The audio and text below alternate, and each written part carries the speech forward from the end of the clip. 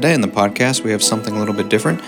As we close up the adult education year before we break for summer, we have 2 weeks to fill in, and so these 2 weeks we'll be covering a few famous figures from church history. This week we have part 1, and we cover some of the early church martyrs.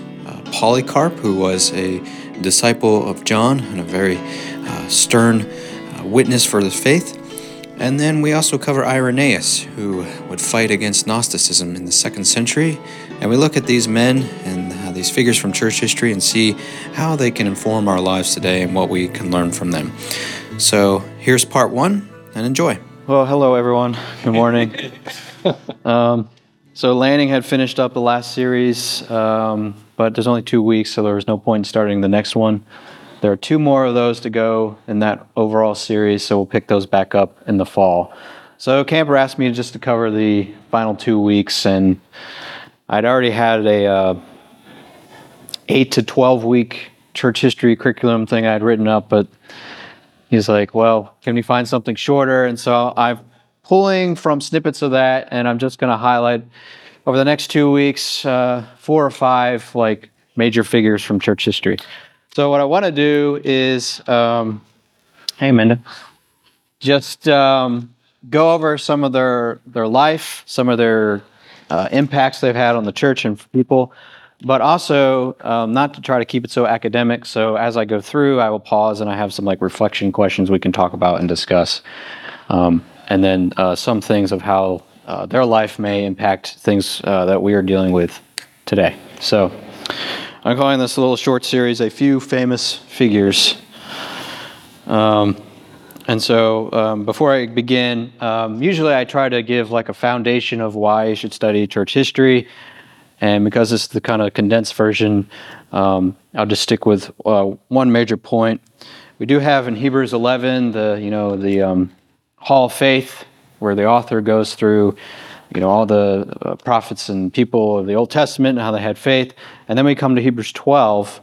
As we run the race of our Christian life, there's the image there that we're running a race, and then we have like a crowd surrounding us, watching us run the race. And it's as if those people have gone before us, or in a sense are watching us, and they encourage us to go forward as our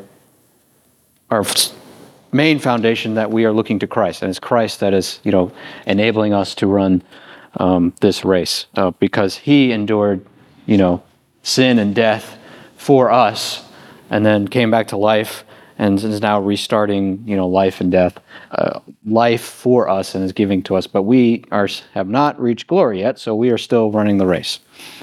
And so when we can look back to historical figures in church history, things that we can learn about from them, or events that happen, there's a whole bunch of different things that help us, why we should do that could help us in our life. But one reason I'm just going to focus on for the next 2 weeks is to develop Christian character and a robust faith by reflecting on the church's past. So I always like to say I love studying history, and church history in particular, because a lot of those guys, they figured out problems that we still deal with today, and they're way smarter than I ever will be. And so why put myself through extra work trying to figure stuff out that people have already figured out how to deal with certain problems? So I look back to them for help and guidance. And so we can see we'll see a couple of examples of issues that we can face today that they've already faced and figured out and addressed. And, the enemy seeks to attack us. And he usually seems to attack us with the same topics or same things to address, but he repackages it for different cultures and different times and centuries. And so a good way to recognize, I think Lewis has a quote, to recognize things that are impacting yourself and your culture that you would not normally recognize because you're in the culture, is to look at other cultures and times before you, because they look at things differently and can help you see some of your blind spots and weaknesses. So that's a primary one of the purposes of church history. And like I said, in my longer version, I have like 5 or 6 of them that I take a whole week to go through, because it's very important, I think, to understand why we should study this. So this is kind of the focus for these next 2 weeks, to help us develop Christian character by reflecting on the past. Okay. All right. So The first guy we're going to look at is Polycarp. He is a second century believer.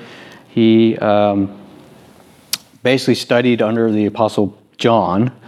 And before I get there, I need to just set some groundwork, the historical context. In the early church, we had martyrs, and pretty much went on for the first 3 to 4 centuries. Different times of persecution throughout the church. And martyrs, in a sense, and I think unbiblically, but you could see how this developed, is that martyrs became like the super Christian. Like if you were a martyr, you were the Christian of Christians because you didn't recant, you stayed true to the faith. And so martyrdom became honored. And if you became a martyr, you became like doubly honored. And your testimony and faith and willingness to stand firm was spread throughout, throughout the continents, basically. Because they stayed true to the faith, they imitated Christ. So that was a big thing. Is imitating Christ was something huge in the early church. If you could stay true unto death, then you were truly a Christian. The problem, though, is they became lifted up above others who, unfortunately, did recant, but then repented, and so you started to get some strife and second-class citizens within Christendom, and it caused some issues later. But one church father, Tertullian, said, the blood of the martyrs is the seed of the church.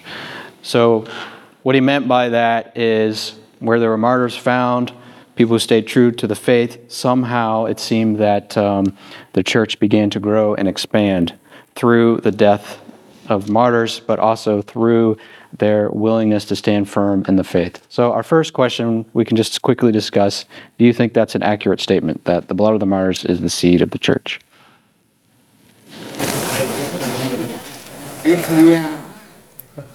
Okay. I think there's truth in it, in that if people are willing to die for a cause, people will give that cause a serious look and examine that and what it means. Mm-hmm. Why would somebody be willing to actually go to the grave? Yeah. Maybe it's kind of like, going to stick with the analogy of seeds and plants and growing. Yeah. Maybe the seed is deeper than that. The seed, but maybe martyrs are maybe a little more like maybe some fertilizer, so they help the plants to grow, they encourage growth. Yeah. They're a good example, but it's not really the seed of the church. Right. Right. You say something, Alan? Yeah, so the problem I have with that statement is it's really the blood of Christ is the seed of the church. Right. Martyrs are testifying to the validity of Jesus' sacrifice and his resurrection. Yeah. But that's different than the actor, the agent who brought about salvation. Right. Yeah. Yeah, I think those are all valid points, and I'm not here to critique when it's not a critique class of the fathers and what they said, but it's just to be aware of some of the things they said, and they don't get everything right, obviously, and we'll see that. But what they do get right, I think we should imitate and look towards. So, all right, so we move on to Polycarp now.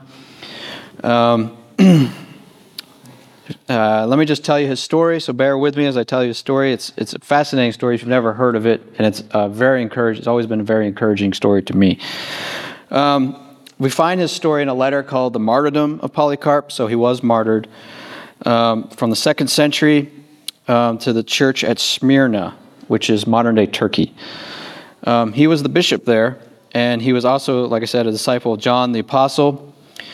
At this time, there was some persecution going on, and the Roman authorities were trying to find Polycarp.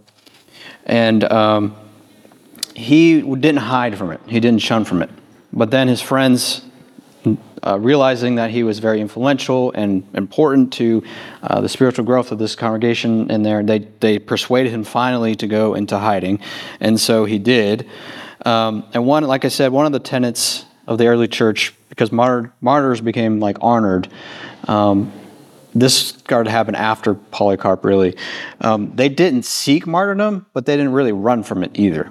And so that's why his friends had to really persuade him to go into hiding.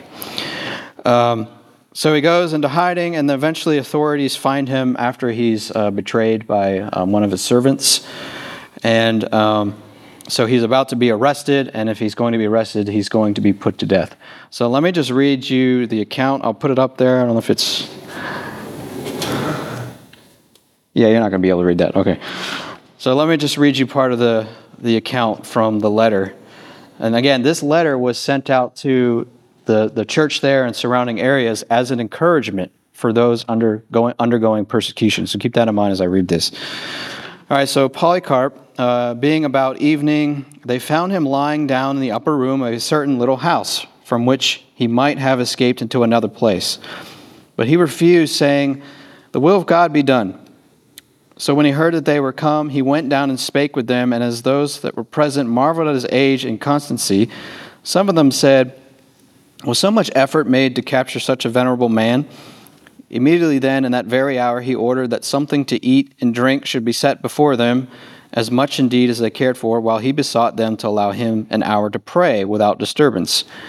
And on their giving him leave, he stood and prayed, being full of the grace of God, so that he could not cease for 2 full hours, to the astonishment of them that heard him, insomuch that many began to repent that they had come forth against so godly and venerable an old man. All right, so Polycarp is in his mid to late 80s at this age, and he's come to be arrested by the Roman soldiers.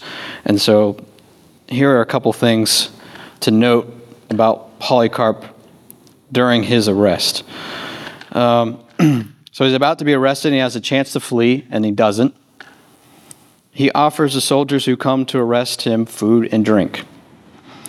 He prays for 2 full hours, and the next chapter in the letter actually says anyone he ever met he prayed for, and he would continue to pray for the church at large. And then 4, because of his actions, because of his old age and his character, the soldiers began to repent of them having to arrest him, and they were very remorseful because of his kindness. All right, so a reflection question, a very hypothetical question. What do you think about his actions? And do you think we could do that if the cops came to our door? So again, it's an example of that. They weren't seeking martyrdom, but they weren't going to flee from it either. Was his age, I mean, obviously 80 back in that day. Yeah, he's pretty advanced. Pretty advanced, yeah. The average lifespan was 30s and 40s.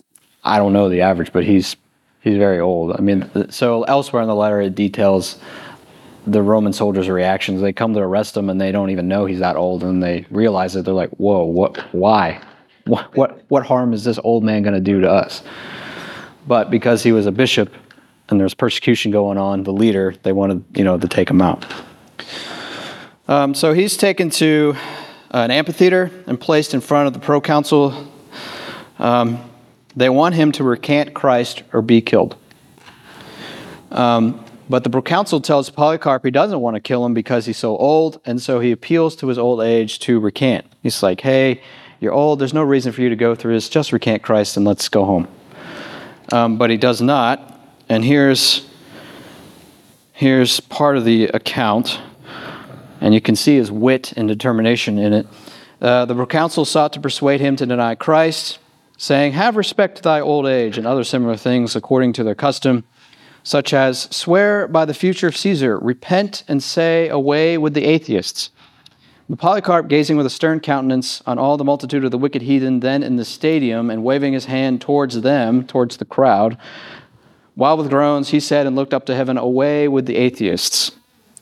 So he's calling the crowd the atheists, and he does what the proconsul says, but he twists it around on them. All right, so he's still got wit, determination, and fearlessness.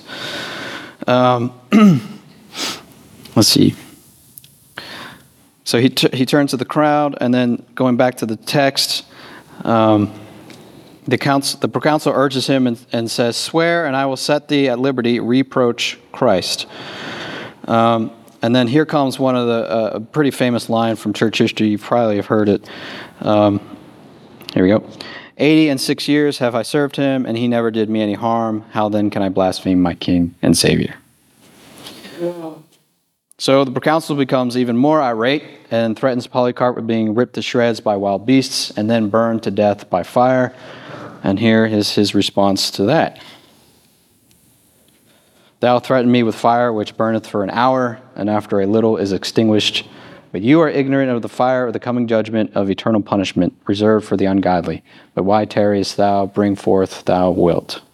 All right, so very, very bold and very, it's like, fine, you're going to kill me. I'm not going to recant Christ. This is why this letter has been a huge encouragement for me. So Polycarp then is sentenced to be burned and nailed to a pyre. And as the soldiers were about to actually nail him to this pyre, he says, leave me as I am, for he that giveth me strength to endure the fire will also enable me, without your securing me by nails, to remain without moving in the pile. So he doesn't even need to be nailed to his own cross. He will take it. So the fire is lit, and then the letter has there's a lot of disagreement on the accuracy of this part of the letter because there's like some miraculous events that occur. The letter says the fire did not touch him. It made the shape of a sail that is full of the wind. It says Polycarp appeared not burnt, but golden like bread baked in an oven. A sweet and pleasing smell also arose among the crowd. Let's see. And some in the crowd see it, and then they begin to repent. So, again, even in his death, Polycarp's death is causing people to recognize there's something going on here. The fire is going around, and he hasn't actually been burnt, and so the guards actually get sick and tired of waiting around, even though the crowd around is responding to this, and they actually stab him in the side, which is what kills him. And so Polycarp, he stands firm for the faith. He's one of the revered martyrs who would not reject Christ nor forsake the truth. And so this is just a reflection question, something to think about. I don't think we all will know the answer to the question until it actually happens to us. But it's when we read the letter, it's something to reflect upon or actually pray about, that God will give us grace to deal with persecution and things that would come. So what I would like to do is just spend like 3 or 4 minutes. We just go around and actually pray about this. Like pray that if we come under persecution, we'd be granted grace to withstand, but also pray for our brothers and sisters around the world, actually right now, who are being persecuted. So, Alan, would you mind just saying a quick prayer for us? Lord, we thank you for the example of Polycarp. Thank you for his love for you, his devotion to Jesus as Lord and King, and his endurance to the end. I ask, Lord, that you might grant us that grace and endurance that we need. Lord, we don't face anything approaching that persecution. Give us the endurance to face the persecution that might be. We pray for the persecuted church around the world, where people are threatened with imprisonment, loss of family, and loss of worldly goods, and even death. And we ask, Lord, that their suffering might be a sweet fragrance of rising to you, that their witness might be firm to the end, if they are to end under this persecution. We pray, Lord, that we might strive to bring about your kingdom on earth, whether it's through sacrifice or through working for justice and evangelism, or we pray all this in Jesus' name. Lord, we thank you for the grace that you give us. As Alan said, we really don't face persecution here. We do pray that we remember our brothers and sisters around the world who are being imprisoned, silenced, even killed. We pray that your gospel would spread and people would ask questions and be influenced by their steadfastness. And pray that you continue to give them grace to resist recanting, to resist denying you. We thank you for their example, but we look to your example most of all, Jesus, that you set your face to the cross and did what you volunteered to do. And we thank you for that, and we thank you that you continue to build your church. Amen. All right, so now we move on to Irenaeus. We are still in the 2nd century. His story will occur about 20 years or so after Polycarp. So Polycarp being persecuted, and so more persecutions would occur. We're in about 177. A brief but brutal persecutions occurred in Lyon and Vienne, southern France. This persecution saw, and I quote, 50 persons, both male and female, young and old, martyred on account of their admitted Christian faith. More people were tortured under the state, under the rule of Marcus Aurelius. Local authorities would hold Christians prisoner until the governor decided what to do with them. After consultation and approval from the emperor, the governor would carry out atrocious acts against Christians. A few scholars believe the persecutions were the most brutal ever recorded. Christians who were Roman citizens were beheaded. Non-Roman citizens were tortured and then gored to death by wild animals, usually in public and in front of large crowds. I quote, "In some instances, and perhaps out of sheer frustration at their obstinacy, Christians eventually had their throats cut if they continued to outlive their oppressors' inhumane treatment." End quote.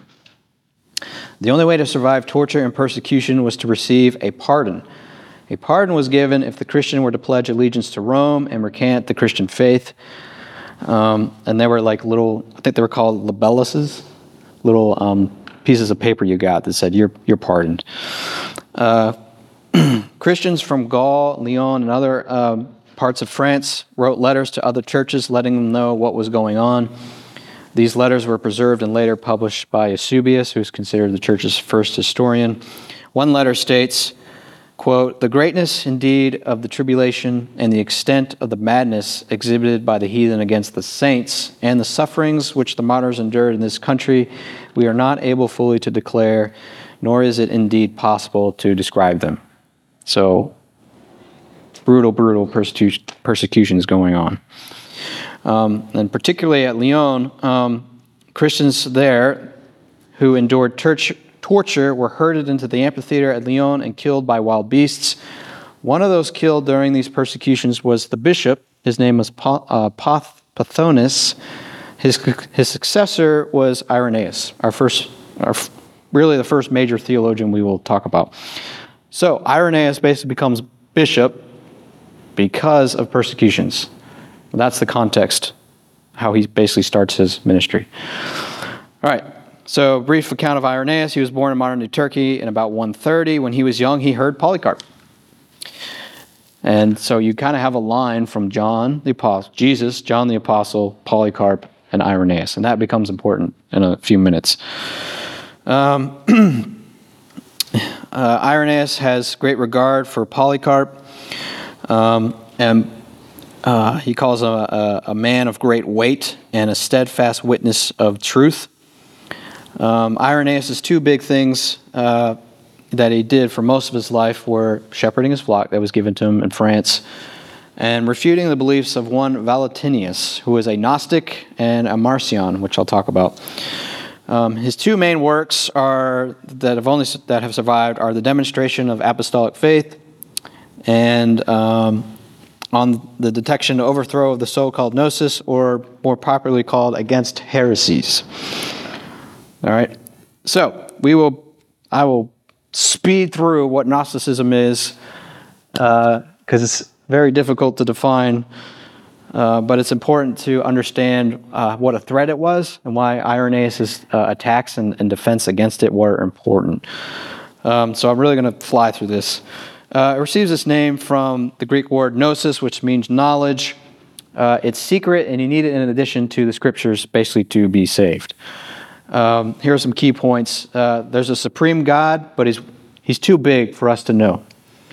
And he lives in like a heaven with other sub-gods. And one sub-god named Sophia wanted to be like this supreme God.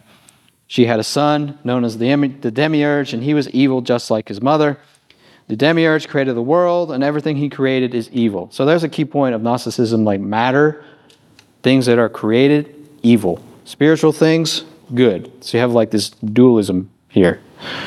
And then the Demiurge is also known as Yahweh, the same from the Old Testament. So you can immediately see major problems with this line of thinking. And there's many forms of Gnosticism. What I'm outlining here are like some of the common points, right? So there's too much to go into. So these are like the main points. Matter is evil and bad, and Yahweh created matter and evil, and he's bad, and he's the God of the Old Testament. But how can you get saved in this framework? The supreme God, so he's over the Demiurge, over Yahweh. He placed good spirits on earth, known as aeons. They would reside in evil bodies, but they could be turned on, they could be switched on to allow people to escape the evil world and escape to the spiritual good. These seeds of light could be turned on through the Son.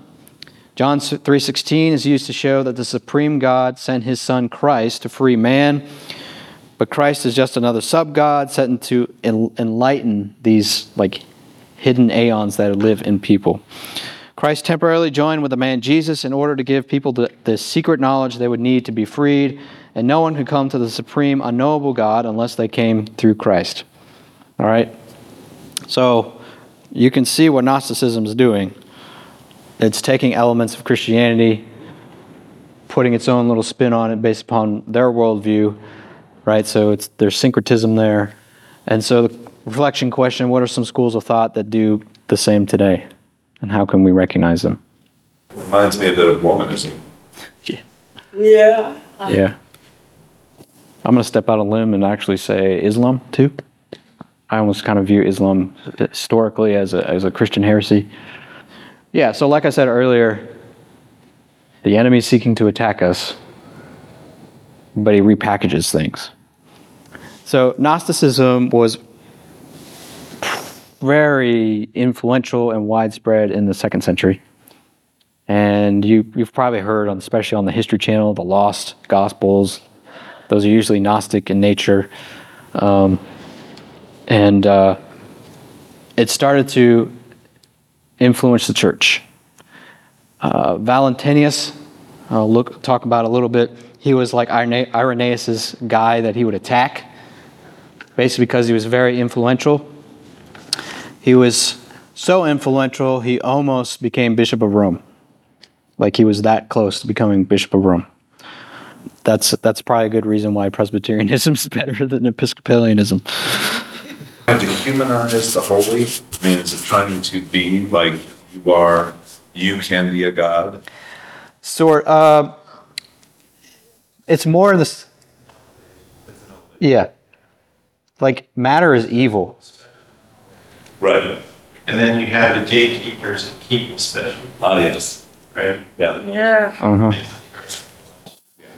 But the other thing is matter is evil and you need to get out of it. And so like our bodies are wicked and that's just all evil. And so we obviously see the problem with that.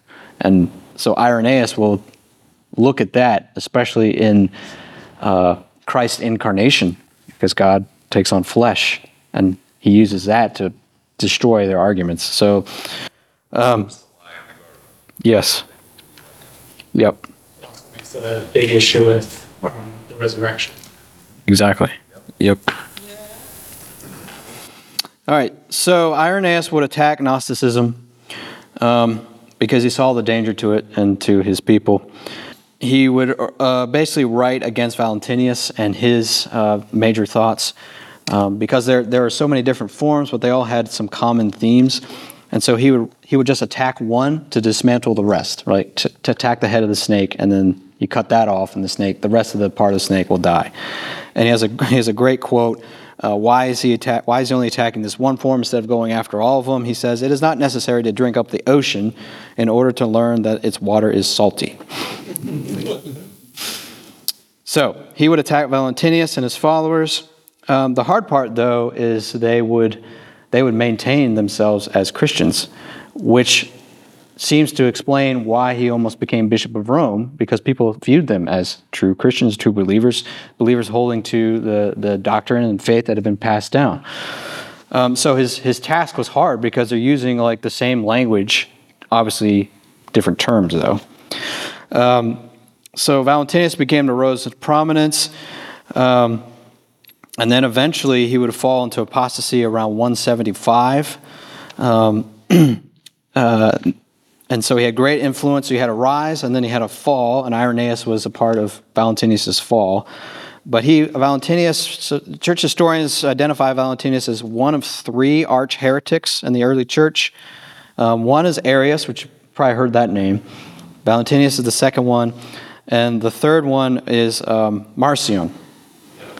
So we will look at Marcion. And you can see elements of Gnosticism through Marcionism. Marcion was a wealthy ship owner from northern Turkey. He came to Rome about 138 AD. He began to argue the Old Testament was inferior to the New, and therefore was not authoritative. He believed the God in the Old Testament was wrathful, was not the same God as the forgiving God in the New Testament. The Old Testament was a lower entity, a lower deity. He was a tyrant.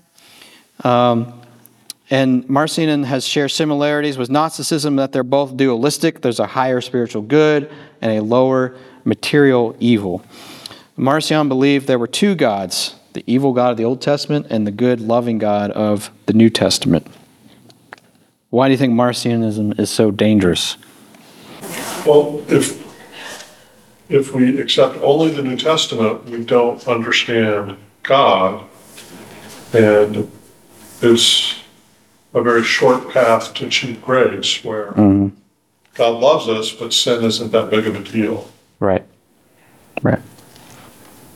Yep. Even if you accept the New Testament, it's built on the Old Testament, right? So you can accept all you want in the New Testament, but if you don't have a foundation, it's... Yeah. So back to Marcion. He rejected the Old Testament. He insisted the New Testament revealed the true God. However, he even had caveats for the New Testament. He only accepted 11 of 27 of the New Testament books. These were 10 of Paul's epistles, and then he would chop up and abridge the Gospel of Luke to fit whatever he wanted.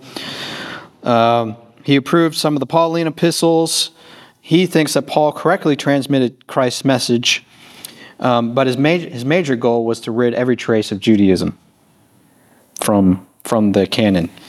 And so Marcion became known as the arch enemy of the Jew God. His own father, who was bishop of Sinope, excommunicated him in 144 because of heretical opinions. However, his ideas continued to spread, and his followers became known as Marcionites. All right, and so Irenaeus would have to also attack Marcion as well. All right, so some major... so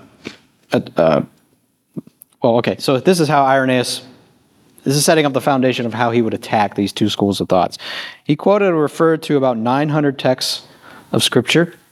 So some scholar has said if we lost most of the New Testament, we could almost reconstruct it from all of the quotes from the Church Fathers. That's how extensively that they are using Scripture and quoting from the New Testament.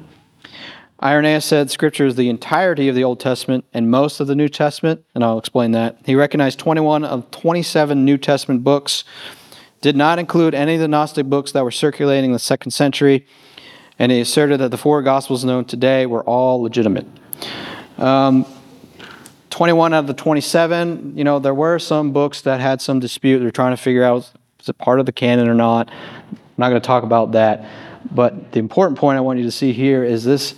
He has 21 of 27 New Testament books in the 2nd century.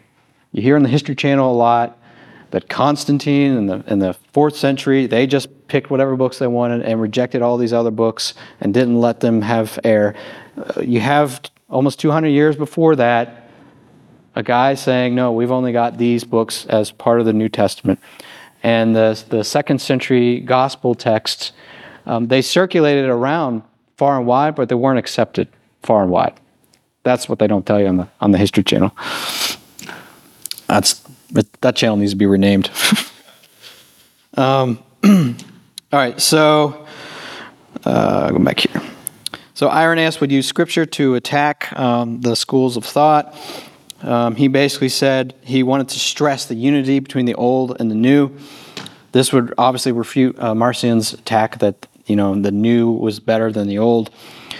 He would use Scripture. So again, the 900 quotations or so, he's using Scripture for his arguments. He's not just making stuff out of thin air. Okay, and then another issue that he would use to attack, remember I said that you could draw a line from Christ to John the Apostle to Polycarp to Irenaeus. So Irenaeus would say we have a public tradition and we have public figures that we can go back to and say this is what has been taught publicly. Whereas the Gnostic text, where Brian said they had a secret knowledge. So Valentinus, he couldn't really say, yeah, I learned so-and-so from Joe Smith. Where Irenaeus said, well, I learned so-and-so from Polycarp. I learned it from John the Apostle, who learned it from Christ. So he would use that as a line of attack, saying, our knowledge is public. You can falsify it. Your knowledge is secret. You can say whatever you want, and I can't disprove it. So that would undercut Valentinus's his argumentation for Gnosticism. All right, we're almost done. He also had what he called the rule of faith. It was like a guiding principle for the church fathers. Basically, there was one God and Father, Son, Holy Spirit. The Father is Lord, the Son is Lord, and the Father is God, and the Son is God. And for that which is begotten of God is God.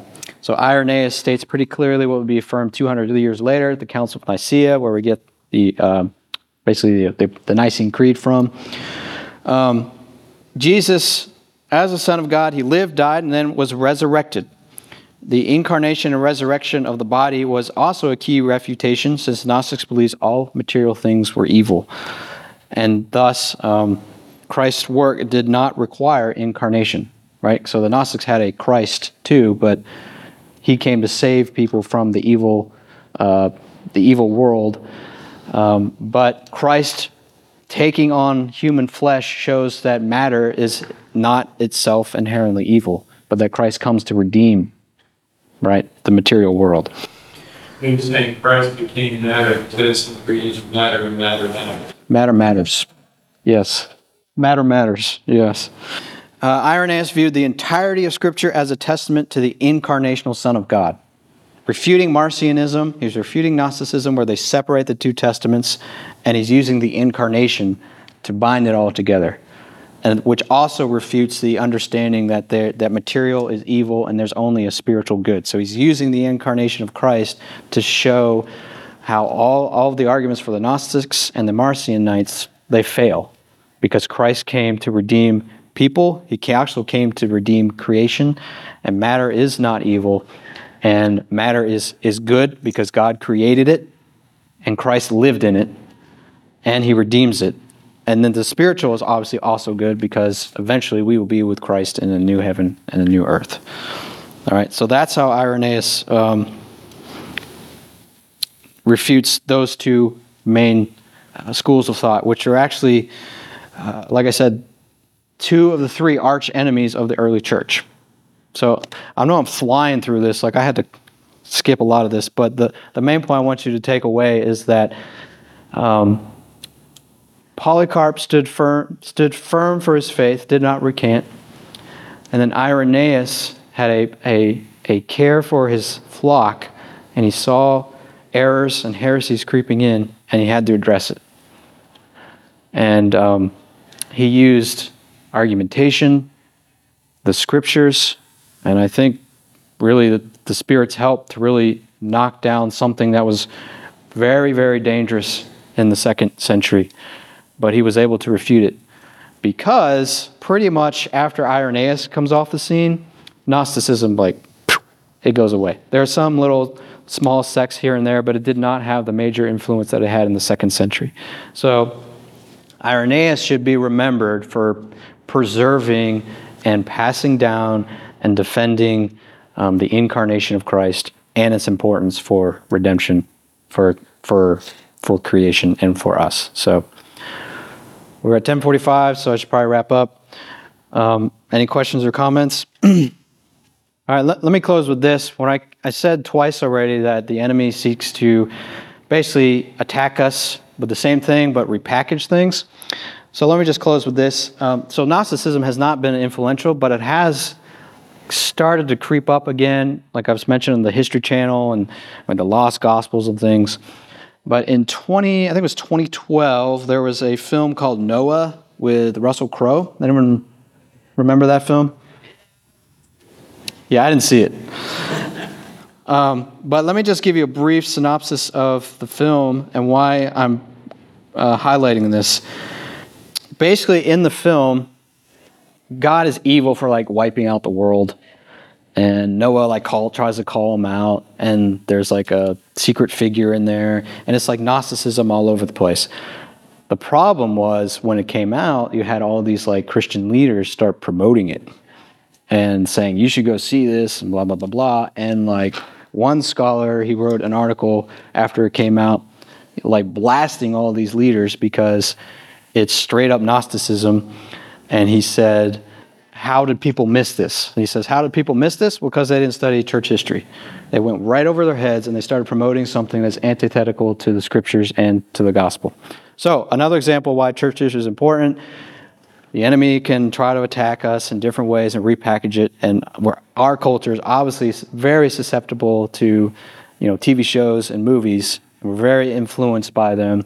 So another reason to study church history, just to be aware of what's gone before and what can come back at us again in different packages and manners. So I'll just leave you with that. Actually, Dave, you want to pray for us? Do you mind praying for us? Father, we thank you for this study in church history this morning and for the insights that it can provide and how it can help us recognize error and realize that many of the things that are showing up today have been around for a long time.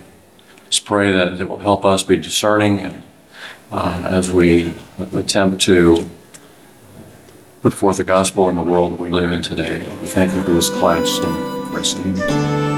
Amen.